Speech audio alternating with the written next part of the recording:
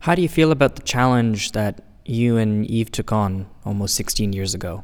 Oh, I think it's really exciting. If you just take the business model canvas, one of the tools of the many tools I think are going to be relevant to leaders. The adoption is amazing. You could say that's a great success, and I do think that it's a great success, and I accept that. But on the other hand, I think we're only at the beginning.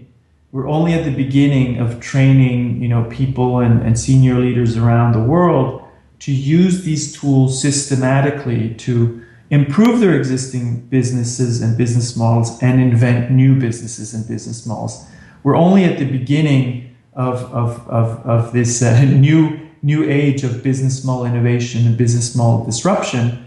It's been going on for a long time, but now it's really happening in the largest sectors and areas around the world, and that's what's exciting.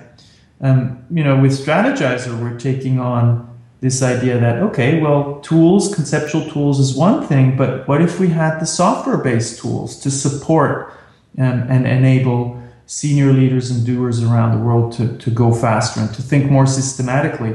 And this is really fun because the vision, that Eve and I had 16 years ago of the computer-aided design for business, we're making it reality now. With Strategizer, we're working towards the strategic operating system.